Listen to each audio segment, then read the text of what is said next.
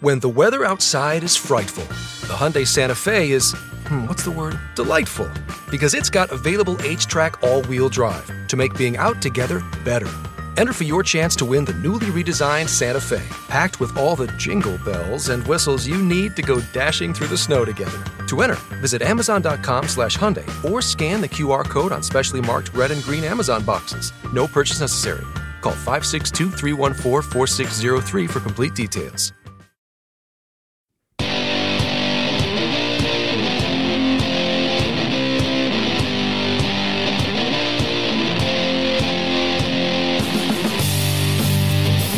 And you're on right now with Jim Dawes on the Mojo 50 Radio Network. Bringing you the news behind the news, the story behind the story.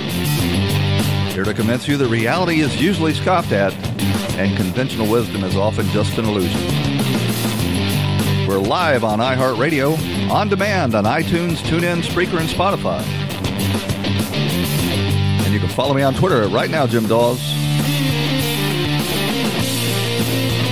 I'd love to hear from listeners. You can shoot me an email. The address is rightnowjimdawes@gmail.com. Or you can call the vent line and get something off your chest at 772-245-0750. That's 772-245-0750. What a week. What a week. Oh my God, this news cycle moves so fast you can't keep up. The news just comes at you like a hurricane. Most of it's bad news, but it doesn't take too much effort to scratch the surface and find the good news. It all seems negative because, that's what the media traffics in. But there's a lot of good news out there. We're going to bring it all to you on today's show. And then next week, as I mentioned yesterday, I'm going to hit the road, go visit family in Georgia, Alabama, and Mississippi, and take a bit of a road trip. It's going to be interesting to see the contrast with the way different states are handling this uptick, this spike in coronavirus cases. It's the same stuff that they pulled on us the last time, and I'm thoroughly convinced all of this is coordinated. But I'll be out next week, and this show will be hosted Monday, Tuesday, Thursday, and Friday by the great Dominic Izzo, and I hope he doesn't offend too many of my audience. If you haven't listened to Izzo's show, The Rants of Izzo in the Evening, you're in for a treat. But know that Izzo is, as his show would suggest, The Rants of Izzo. And then Wednesday, it'll be hosted by Jeremy Leahy, and that's always a good time. So I got to start today's show by doing a bit of a mea culpa. It turns out that knot that was in Bubba Wallace's garage was, in fact, a noose. They released a photograph of it yesterday before it had been cut down. And as Bubba Wallace said, it was a straight-up noose. I mean, a noose is a knot. It's a noose knot. That has, 6 or 8 or more turns in the slip portion of the knot, and this one had 8 turns on the knot. It's also a knot that's used for fishing and nautical uses, but I don't think this same knot, as I had said before, was in all of the other garages. Somebody had fashioned a knot that is commonly used as a hangman's noose. So, the only reservations I have, admitting I'm wrong, is I saw the photographs that were taken from a distance. And the photograph that was taken from a distance didn't look a whole lot like that photograph that NASCAR released yesterday. And, this has been a controversy all along. I'm not sure why NASCAR took so long to bring this forward. But in any case, this, that we've got photographs of this same knot that was in the garage over a year ago. And it didn't cause any controversy as long as it's been hanging there. We don't know how long, but at least a year. So it wasn't necessary that this, be made into a national scandal. I think NASCAR and Bubba Watson wanted to piggyback on the unrest in the street to get some social justice warrior attention and maybe get some millions of dollars that the corporations are throwing at the BLM group. I have no doubt that that's what Bubba Wallace had in mind when he started, running around wearing that shirt, "I can't breathe," on a NASCAR track. But I have made my mistake for the year now, and I have to own up to it. I'll try to make it through the rest of the year without any more. So Tucker Carlson was on last night. He has become sort of the ideological center of the America First Trump movement, the MAGA movement. And I got to admit, Tucker went kind of wobbly on last night's show. He has been really hardcore up till now, and not, allowed himself to be discouraged or dissuaded. But last night he started out the monologue saying something kind of obvious. The control of the radicals who control Joe Biden, and they will remake the country. Let me start that clip over again because I skipped an important part of it. Here we go. Out loud on the right, but the fact is that President Trump could well lose this election. In fact, unless fundamental facts change soon, it could be tough for him to be reelected. If the president does lose, that would mean that just a few months from now, Joe Biden would become the president. The United States. So he said a couple of really obvious things so far. He could lose, and if he does lose, it'll be Joe Biden as president. His government would fall under the control of the radicals who control Joe Biden, and they will remake the country. We know that. Now, we're fully aware that virtually nobody watching this show tonight wants to hear that, but it's true. And key people around the president know that it's true. They've seen the numbers. They're concerned. At some point in the future, historians will marvel at the fact that the president lost ground during a pandemic and then during mass riots. Well, he goes on and on, wringing his hands and, being discouraged. He was talking directly to the president, trying to stir him into response of these riots that are going on in the streets. But, we really, I think, as I said, that Tucker is the ideological leader of the MAGA movement now, and he's got the biggest audience on cable news who tune in every night for him to be encouraged and to hear his analysis. So, I don't think it served a big purpose to tell people that Trump could lose. We know that, and that Biden would be president if he does lose, and that Biden will be led around by the nose by radical leftists. I guess if you have to do a 30-minute monologue every week, you're bound to get somewhat discouraged occasionally. But now going into the weekend, all over social media, you see people wringing their hands because Tucker Carlson has sort of bummed them out last night. Maybe he'll come up with a more inspiring message today. And all of this talk about Trump losing is, of course, in response to these polls that have come forward. I don't know at what point people will remember their history from all the way back in 2016 when 185 of 200 national polls showed that Donald Trump was going to lose the election. He had Hillary Clinton had a 95% chance of winning. I sort of subscribe to the same view of these polls that Democrat Debbie Dingell of Michigan subscribes to. Well, first of all, I didn't believe that poll. The pollster who did that poll, who said we're 16 points up, said on October 6, 2016, that Hillary Clinton had it in the bag. And October 26, 2016, said there was no way she could lose. And subsequent to that, there have been two polls, one showing Joe Biden up 2 points and one showing him 1 point up. I think it's competitive in Michigan. I think it's 5 months still until November. We don't know what the events are that could take place, but I don't want anyone to let polls that aren't real or don't really reflect how people think suppress vote or tell people that their vote doesn't matter or they shouldn't care about the future of this country.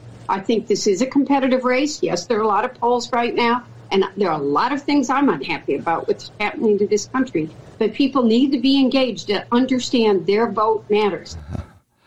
Yeah, I wonder, if it would. I don't think there's going to be any vote suppression this time. I think that everybody is so engaged, both the radical left, who who makes up a near majority of our country now, and traditional Americans that are sitting at home watching this unrest, this violence, these riots in the street, are looking for an opportunity to strike back, and I think they're going to do that in big numbers on November 3rd. And Tucker made some good points that the president keeps talking about what needs to happen and talking about what he's going to do, and has been damn short, at least until this point, of actually taking action. Most certainly, the president should have invoked the Insurrection Act, the same one that George H.W. Bush. No, it was George W. Bush invoked in response to the riots in Los Angeles, and that LBJ and Nixon and Truman and Eisenhower have all invoked. He should have most certainly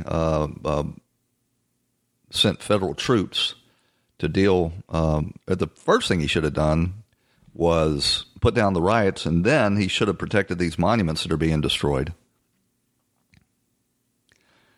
Trump had a town hall meeting on Hannity last night. He's doing everything he can to get his message out, because the Democrats scream bloody murder if he tries to have a rally. And so he went up to Michigan with Sean Hannity. And at one point during that speech, or that town hall, he said this, and I think he's exactly right. The toughest nation to deal with are the Democrats in the USA. The Democrats in the USA are much tougher to deal with than any of these people that we deal with. They're far more unreasonable, and actually they're a little crazy. A lot crazy. The toughest nation. Yeah, I've said that a long time. The greatest threat to this country is not Russia or even China. The greatest threat to this country is the Democrat Party, who has become totally unmoored from our nation's history or its Constitution, and now have adopted this Marxist ideology that they want to entrench themselves in power with. One of the documents that the Black Lives Matter movement uses is this 1619 Project, a series that came out of the New York Times. And the effort was led by a woman named Nicole Hannah-Jones. You've probably seen her on TV. She's this black woman with red dyed hair, and she's always running around calling white people racist. Well, it's recently been revealed that when she was a sophomore at Notre Dame University, she wrote a letter to the student newspaper that, even by Black Lives Matter standards, is just so overtly racist. She compares Christopher Columbus with Adolf Hitler. She says white people are devils and bloodsuckers. She says Africans had been to America long before Christopher Columbus or any Europeans. She advanced this black-centric theory. It comes from Louis Farrakhan and the black Muslim culture, that Africans had come to North America and instructed the Native Americans on how to build pyramids and great monuments. And she says it was not enough for whites to come to the Americas and learn and look upon the native. They look upon the native people as inferior and people to be annihilated. Their lasting monument was the destruction of two races. So at each and every turn, when we find out these people actually speaking, they reveal their own racism while at the same time accusing everybody else of being racist. We got to run out to a break. Stick with us. We'll be right back. Mojo.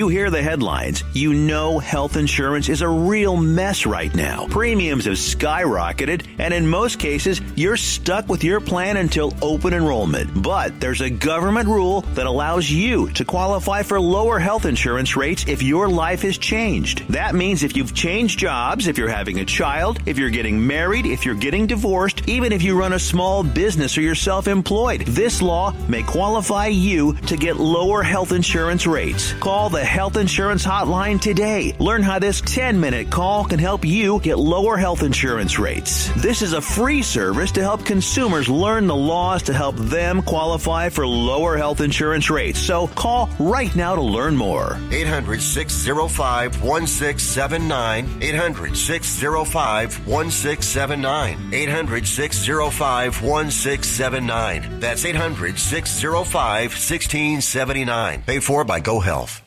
Mojo.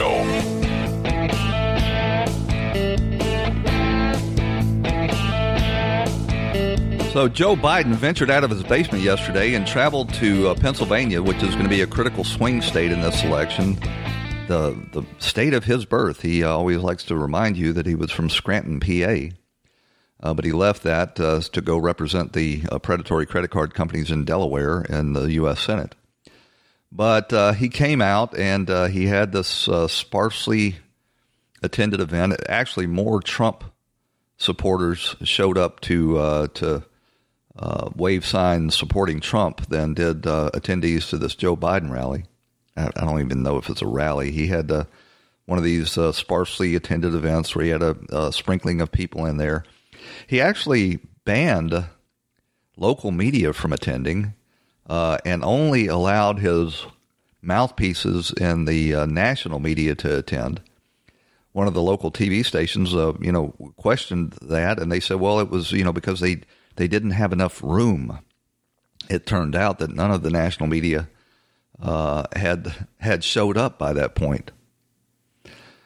But at one point during this event that Joe Biden called to discuss the Obamacare, he said this. Unnecessarily, now we have over 120 million dead from COVID. I want to play it for you again. It went by fast. Unnecessarily, now we have over 120 million dead from COVID. 120 million dead from COVID, he says. I guess we have to add that to the 150 million that were killed by gun violence that he pointed out at one of the Democrat debates. So that's 270 million people that have either been killed in the United States by the Wuhan virus or by gun violence, according to Joe Biden.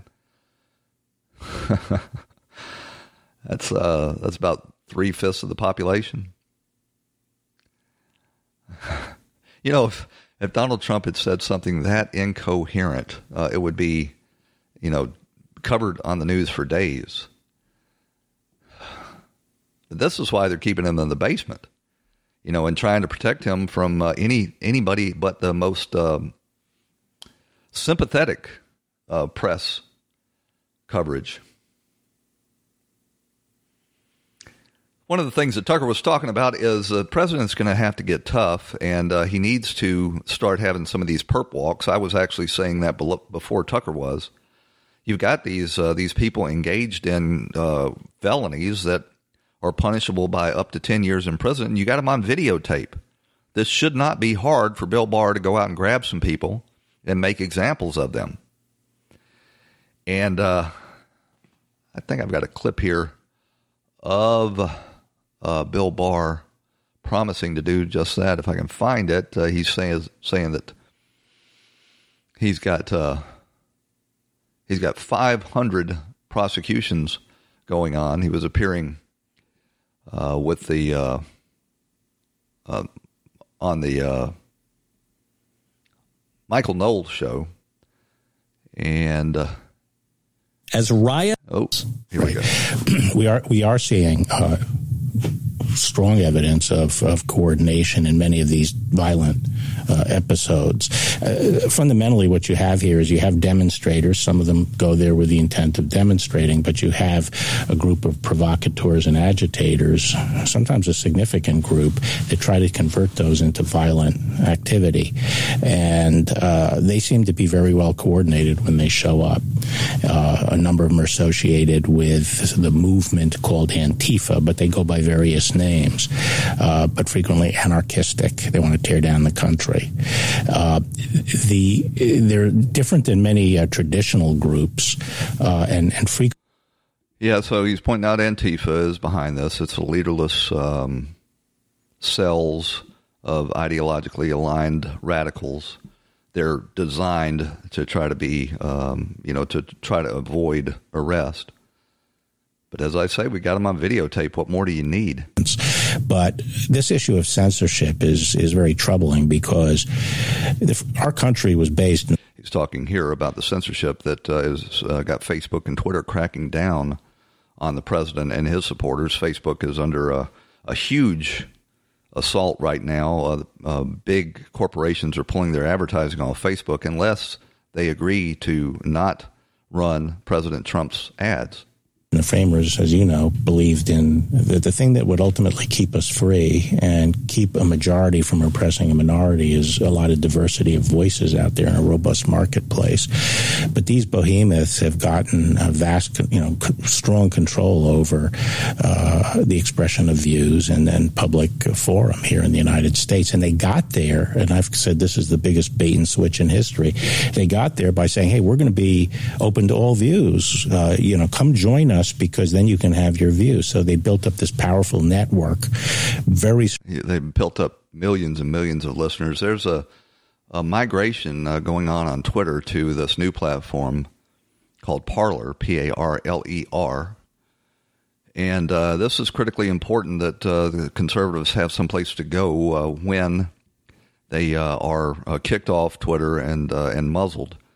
The problem is Parler isn't completely developed yet, and most of what it is allowing you to view and get parlays, they call them. They're not tweets, they're parlays. Get your parlays from big influencers that are on the platform, and that includes the president and Don Jr. and a lot of these conservative and right-wing sources, but it's very hard to get engagement. I've been on there for a few days now. I recommend that you establish an account over there as well. But already, big tech is striking back against Parler. Apple is threatening to kick Parler off of its app store because they say that there's hate speech. It's hateful hate speech. The problem is nothing that they cited as hate speech is not easily discoverable on Facebook and Twitter as well. So, it's very selective outrage over this hate speech. They're deploying the same model that they used against Gab. They found, a radical over there that was responsible for a mass shooting, and they said, well, Gab is, has to be taken down, completely ignoring, of course, the fact that Facebook had been used by Islamic terrorists and mass shooters, and so had Twitter. It's a selective enforcement. It's one of the left's favorite tactics that they like to use. But if Bill Barr is really interested in arresting somebody, I think he's got a prime candidate. This guy is a Black Lives Matter leader for Greater New York who went on with Martha McCallum the other night and said this. If this country doesn't give us what we want, then we will burn down this system and replace it. If this country doesn't give us what we want, we will burn down this system and replace it. That's commonly known in the law as a terroristic threat, a threat of terrorism. There are laws against that kind of speech. It's called insurrection and sedition. So it wouldn't be too much for Bill Barr to show up with some federal marshals at this guy's house and take him into custody and charge him. The Black Lives Matter leader went on to say this. There have been 8 cops fired across the country. You remember they were telling us that there was due process. That's why the cop that choked Eric Gardner to death kept his job and received raises for 5 years. Anytime a cop hurt a woman, hurt a child, hurt pregnant people, hurt our elders, there was always a call for due process. You must wait. You must wait. But the moment people start destroying property, now cops can be fired automatically. What is this country rewarding? Well, I can tell you what they're rewarding. At least the Democrat mayors of these big cities where these riots are happening, they're awarding violence. And this is a prime opportunity to arrest somebody that's actually violating federal law. We got to run out to a break. Actually, in the second half of this show, I'm probably going to pick a interview and play it because I got a lot to do to get ready to get on the road. And I will talk to y'all week after next on Right Now with Jim Dawes.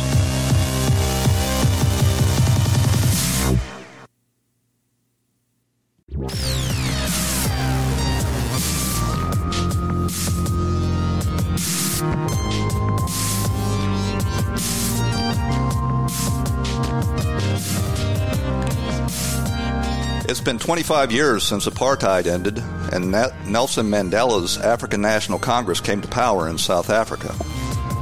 The ANC has held on to power ever since, and the nation has been racked by soaring crime, poverty, and government corruption. Lately, there's been a rise of a party called the Economic Freedom Fighters, led by a radical Marxist named Julius Malema. The EFF has advocated confiscating white farmers' land and made a campaign theme of slaughtering the white minority. Not surprisingly, this has spawned an epidemic of brutal murders of white farmers, including women and children. Our guest is Ernst Roets, author of Kill the Boer, Government Complicity in South Africa's Brutal Farm Murders, which you can find on Amazon.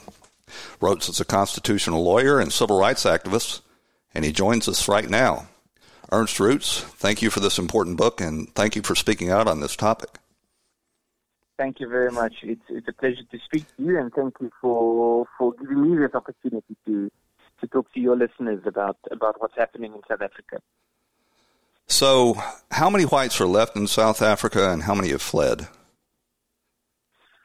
Well, the numbers are, there's a bit of uncertainty regarding the numbers, but there has been studies which has found that about 500,000 have left the country in the last 2 decades or so. In terms of white people, white people remain a fairly small minority. South Africa has about 56 million people, of which about 80% are black people, black African. The white minority constitute about 3 to 4 million people in South Africa. It's roughly about 8% of the population. And how many of that 8% are the legacy settlers, Afrikaners, still working the land? Do you figure? Yes. Yeah. So we use the term Afrikaners, although the word Boer is actually more prominently used internationally. In terms of the Afrikaners or the Boers in South Africa, they are about, of which I am one. There are about 2.7 million of us in South Africa. And interesting, the word Boer is derived from a word which actually means farmers, because the ethnic community or the cultural community known as the Afrikaners or the Boers are so closely related or linked to the activity of farming that they've actually been named after the occupation to frame it as such. And this is also particularly relevant when we're talking about the violence that we see on South Africa's farms and the targeting of minorities in South Africa by the government and by other more radical parties such as the Economic Freedom Fighters, whom you've mentioned in your introduction. You know, I remember back in the 80s when the divestiture movement was going on and the pressure was on F.W. de Klerk to end apartheid and free Nelson Mandela. And the concern of a lot of people was Nelson Mandela was, a communist, and it was predicted that, at some point, communism would find a foothold in South Africa. I'm surprised that it's taken 25 years, But with the rise of this Julius Malema, and I want to play a clip for the listeners just to give them a taste of what kind of politician. But he actually sits in the South African Parliament, and this is just a short clip of Malema at one of his campaign rallies. Shoot to kill,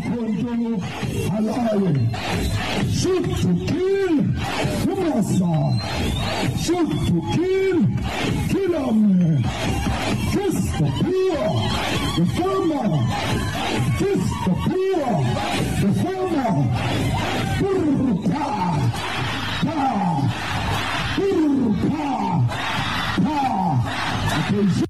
Now that is just absolutely chilling incitement to really genocide.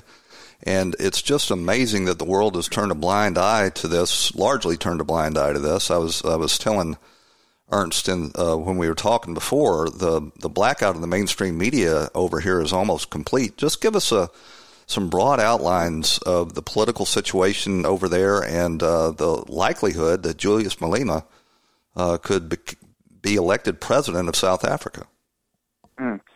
So maybe just to start with a clip that you played in case the listeners couldn't hear properly.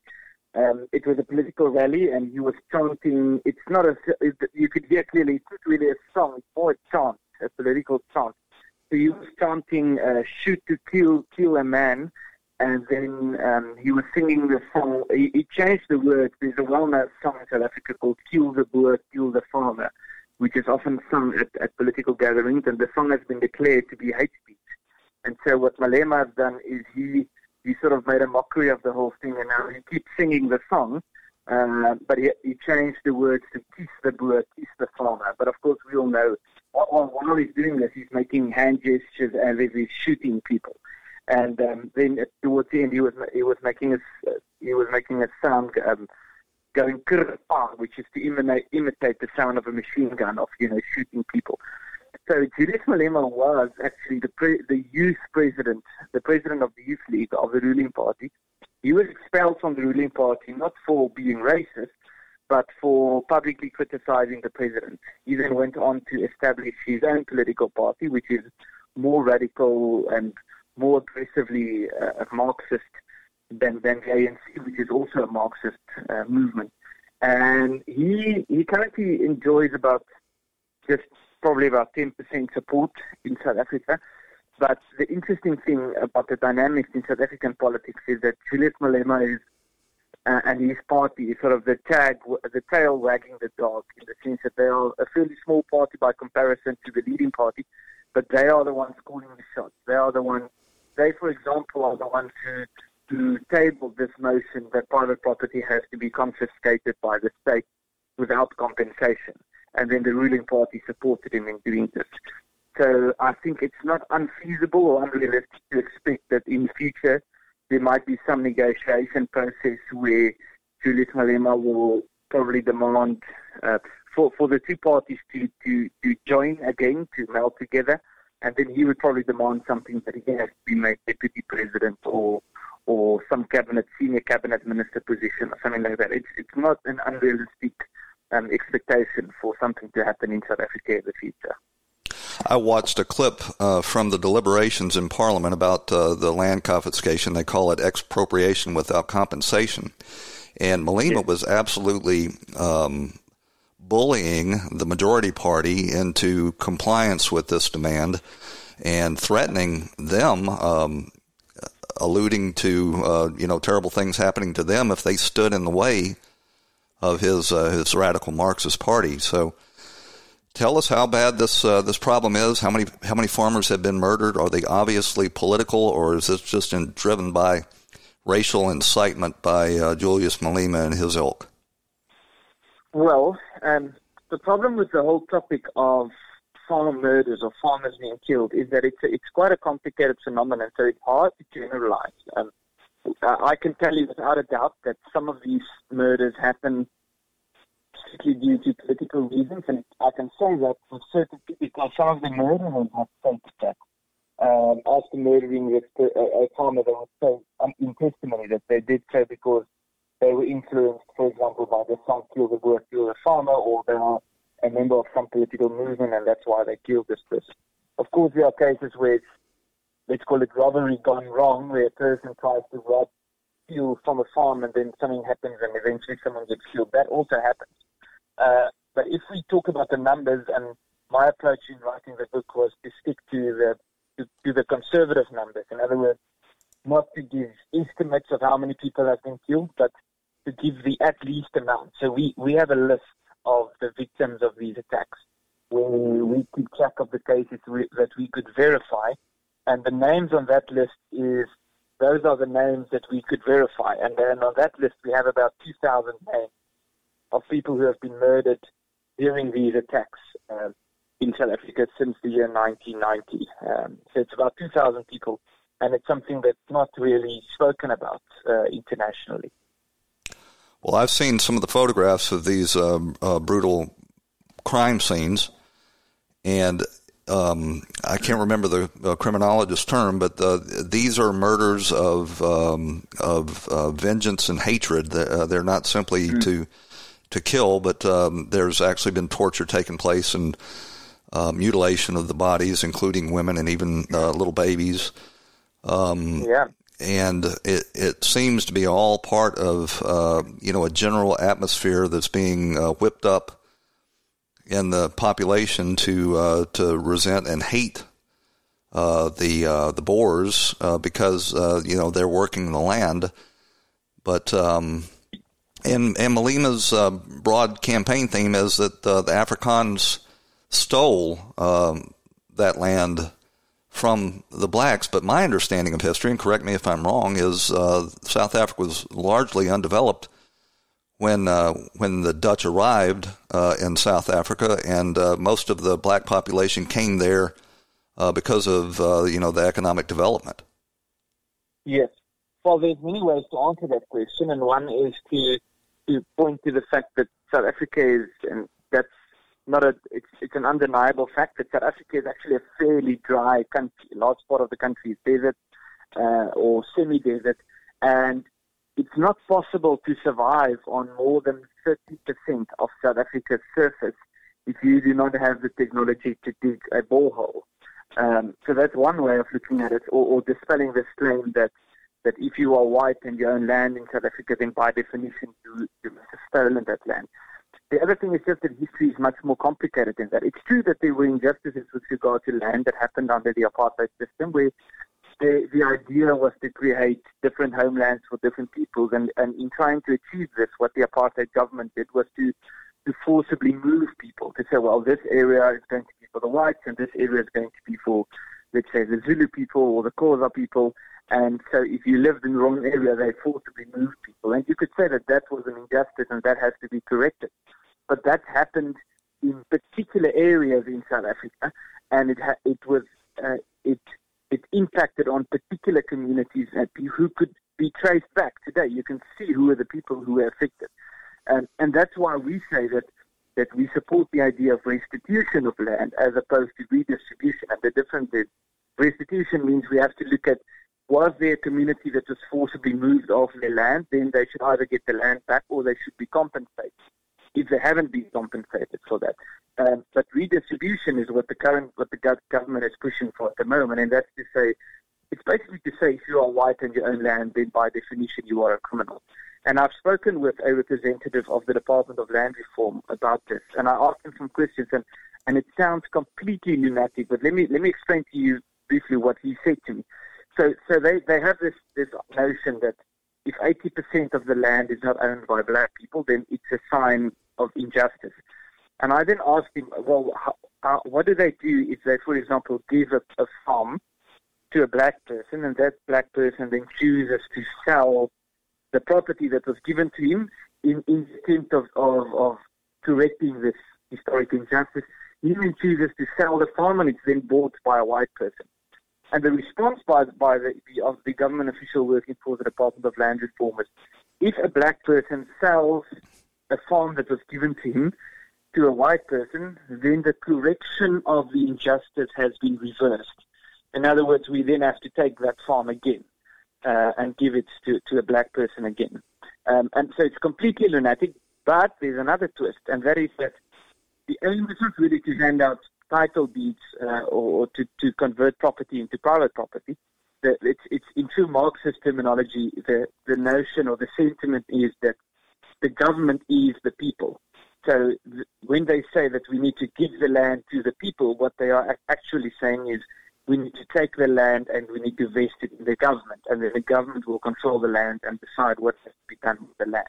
And that's what we see currently happening in South Africa, where the amount of land, the South African government already controls more than a quarter of all land in South Africa, and the land that they are accumulating is just increasing. And the land that they are giving away as title deeds to people to private land, it happens very slowly in South Africa. Well, we've seen this movie before in Zimbabwe, where remind me of the president's name. Robert Mugabe. In order to hold on to power, promised the population that they were going to take the white farmers' land and redistribute it. Of course, it was redistributed to Mugabe's cronies who had no knowledge or really intention of working the land and keeping it in production. And it prompted widespread famines and economic collapse. Does the South African government not understand that that if they go down that same path, they will have that same result? Well, the strange thing about these socialist movements is that there's always someone else to blame. You've probably heard this saying that, real socialism has never been tried. You have to keep doing this. So it failed in Russia, it failed in China, it failed in Vietnam, and in Cambodia, and in Cuba, and in Zimbabwe, and in North Korea, but we just need to try it one more time. And there's always a scapegoat. There's always someone to blame. So the position of the South African government, or the ruling party at least, with regard to Zimbabwe, is that the reason why Zimbabwe has failed is because of America.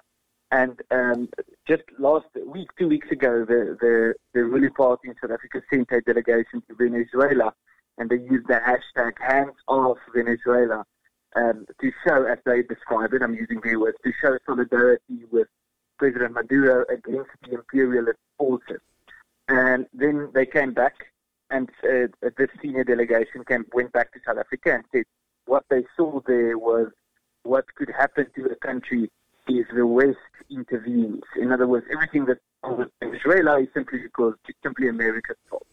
And therefore they seem to think that if they do the same thing as Zimbabwe, although they have this caveat, we are inspired by what happened in Zimbabwe, but we want to do it without violence. So they would make claims like that, and then they seem to believe that what the only thing that went wrong was really the West intervening in some way, and we're going to do the same thing. And apparently now the West isn't going to intervene, and we're going to create. And this, it might sound crazy, but I'm actually quoting the South African president, who said quite recently that he intends to create the Garden of Eden in South Africa. So that's typical Cold War socialist terminology. This creating the ultimate paradise through socialist policy. That's where we are in South Africa at the moment.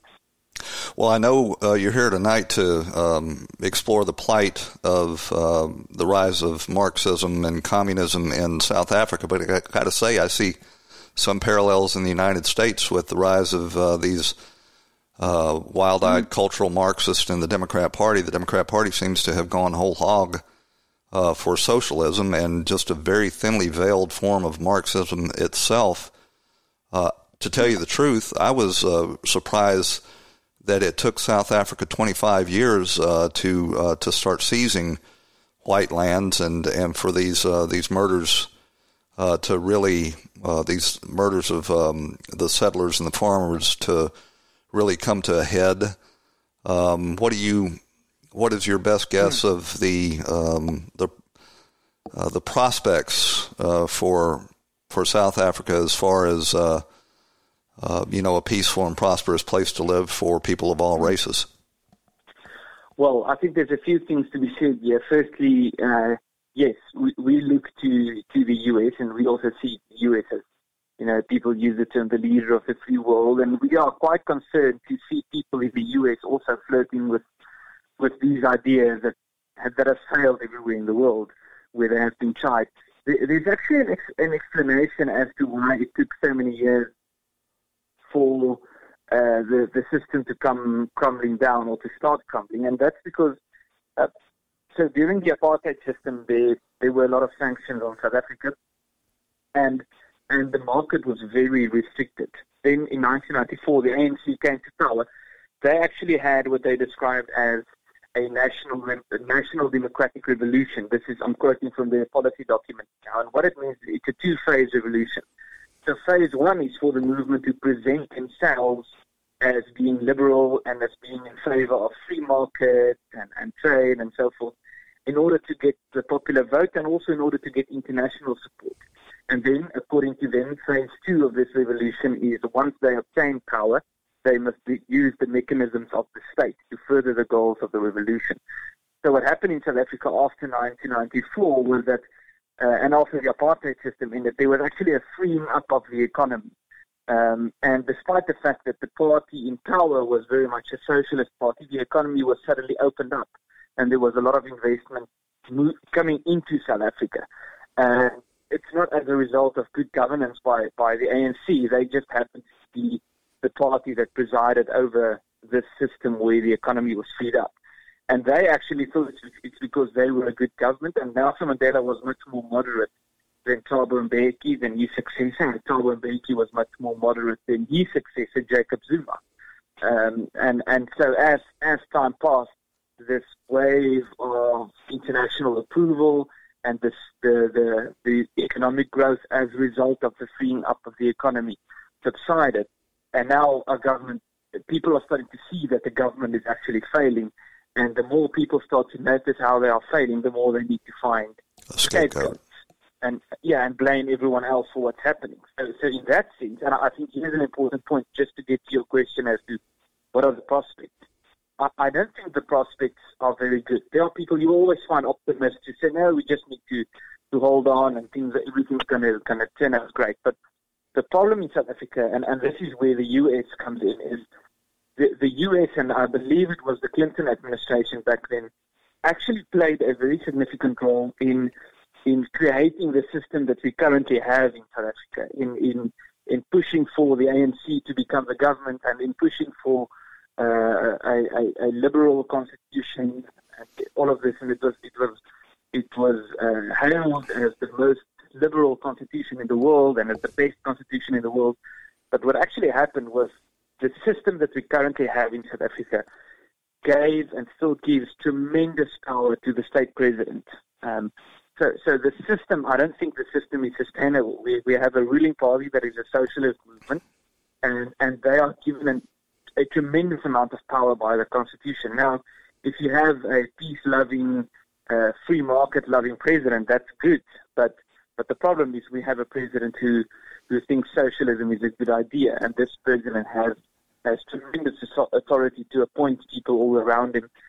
So we have checks and balances, for example, in the system to ensure that government does its job properly. But the people who are appointed to preside over these checks and balances are appointed by the president. So the president has to appoint the people who have to ensure that he does his work. And now, of course, if you have a president that believes in government centralizing power in the government and in socialism, they simply appoint their friends or people who are political, part of the political elite. So I don't think the prospect is very good, and I would go as far as to say that there's a moral duty on particularly the U.S. to at least speak out about what is happening in South Africa, given that the U.S. played a role in creating the system that we currently have in South Africa. That simply isn't a sustainable system. Well, it seems that the politicians, and even including this administration, are very at a loss of what to do, if anything, about South Africa. Obviously, you've got an electorate there that is predisposed toward these, Marxist enticements, and I know that, as I said, there's a media blackout here, it would seem, when I went searching for articles on this, that was very very slim, the coverage in the main, organs of news. I guess I would ask, has there been any response from the rest of the international community, including the European countries where the original South African settlers came from? Yes, there actually hasn't been that much from Europe itself, but there has been some countries from which we've had a good response. Actually, one of the best responses we've had was last year when President Trump tweeted about the problem in South Africa, saying that he's concerned about what's happening in South Africa and that he gave Secretary of State Mike Pompeo instruction to investigate the matter. We've had quite an interesting response from countries such as Australia. So there's a lot of people who have left South Africa have actually immigrated to Australia, to the extent that there's quite a South African constituency in Australia. And as a result of this, we've had some government leaders and politicians actively speaking out about what's happening in South Africa. We had the Minister of Home Affairs, Peter Dutton, in Australia, saying that they need to fast-track the visa process for people who want to leave South Africa to come to Australia. And that has resulted in quite some reaction from the South African government. And I think what's also happening in Australia, and that's why we are in the US now, is ordinary Australian citizens started talking about what's happening in South Africa more and more, to the extent that there were actually protest rallies in Perth and Sydney and so forth, and Melbourne, where people were protesting against what is happening in South Africa. And the result of that was that lawmakers took serious notice of the problem. And we are hoping, at least for people in the US, to take note of what's happening in South Africa and to talk about it more. Because the more people talk about it, the more lawmakers and government officials and people like the President and the Secretary of State will take notice of the problem and will be inclined to publicly talk about this and to put pressure on the South African government to actively do something against the problem. Well, I've known many South Africans that have come to the United States, and they are productive and intelligent, smart people, good businessmen, and I can think of a lot of countries in the world that would benefit greatly from the farmers' skills, including South Africa itself, who seems to not realize the valuable resources they have. In the short time we've got left, I guess I would want to ask. South Africa is home to many mining interests and other big industries. I guess one has the Marxist government there in South Africa made any noises about confiscation of these industries, and what is the response to all of this unrest and economic, I don't want to call it collapse, but economic dysfunction that's rising in South Africa been from the international business community? Well, I think one thing to stress here is the role that China is playing in terms of moving into South Africa. Oh, man. With multi-billion-dollar projects, and of course this is welcomed by the South African government, sort of a response to people disinvesting in South Africa. And then the response is, oh yes, well, it's okay if people take the investments and leave, because that just China will just move in and pick up the ball. So that plays a role, and also there are quite a few, you could call it state monopolies, where we have companies being run by the government, and according to law, you are not allowed to compete with them. And one such company is the electricity supplier, which is a government-run company, and it's completely failing to the extent that we now have what we call load shedding, that they aren't able to provide enough electricity for the country. So the other day, about a week or so ago, to give an example, we had load shedding, and at my house, we had on a Saturday. We are running out of time, and I don't want to jam you up against the clock. I want to make sure everybody knows how to get your book. It's on Amazon. It's called "Kill the Boer: South Africa's Complicity, the Government Complicity in South Africa's Brutal Farm Murders." You're also the CEO of an organization called AfriForum that you can find online at afriforum.co.za. And Ernst Rhodes, I want to thank you so much for being here and for bringing attention to this issue. Thank you very much, and thank you for giving me the opportunity. When the weather outside is frightful, the Hyundai Santa Fe is, delightful. Because it's got available H-Track all-wheel drive to make being out together better. Enter for your chance to win the newly redesigned Santa Fe, packed with all the jingle bells and whistles you need to go dashing through the snow together. To enter, visit Amazon.com/Hyundai or scan the QR code on specially marked red and green Amazon boxes. No purchase necessary. Call 562-314-4603 for complete details. When the weather outside is frightful, the Hyundai Santa Fe is, delightful. Because it's got available H-Track all-wheel drive to make being out together better. Enter for your chance to win the newly redesigned Santa Fe, packed with all the jingle bells and whistles you need to go dashing through the snow together. To enter, visit Amazon.com/Hyundai or scan the QR code on specially marked red and green Amazon boxes. No purchase necessary. Call 562-314-4603 for complete details.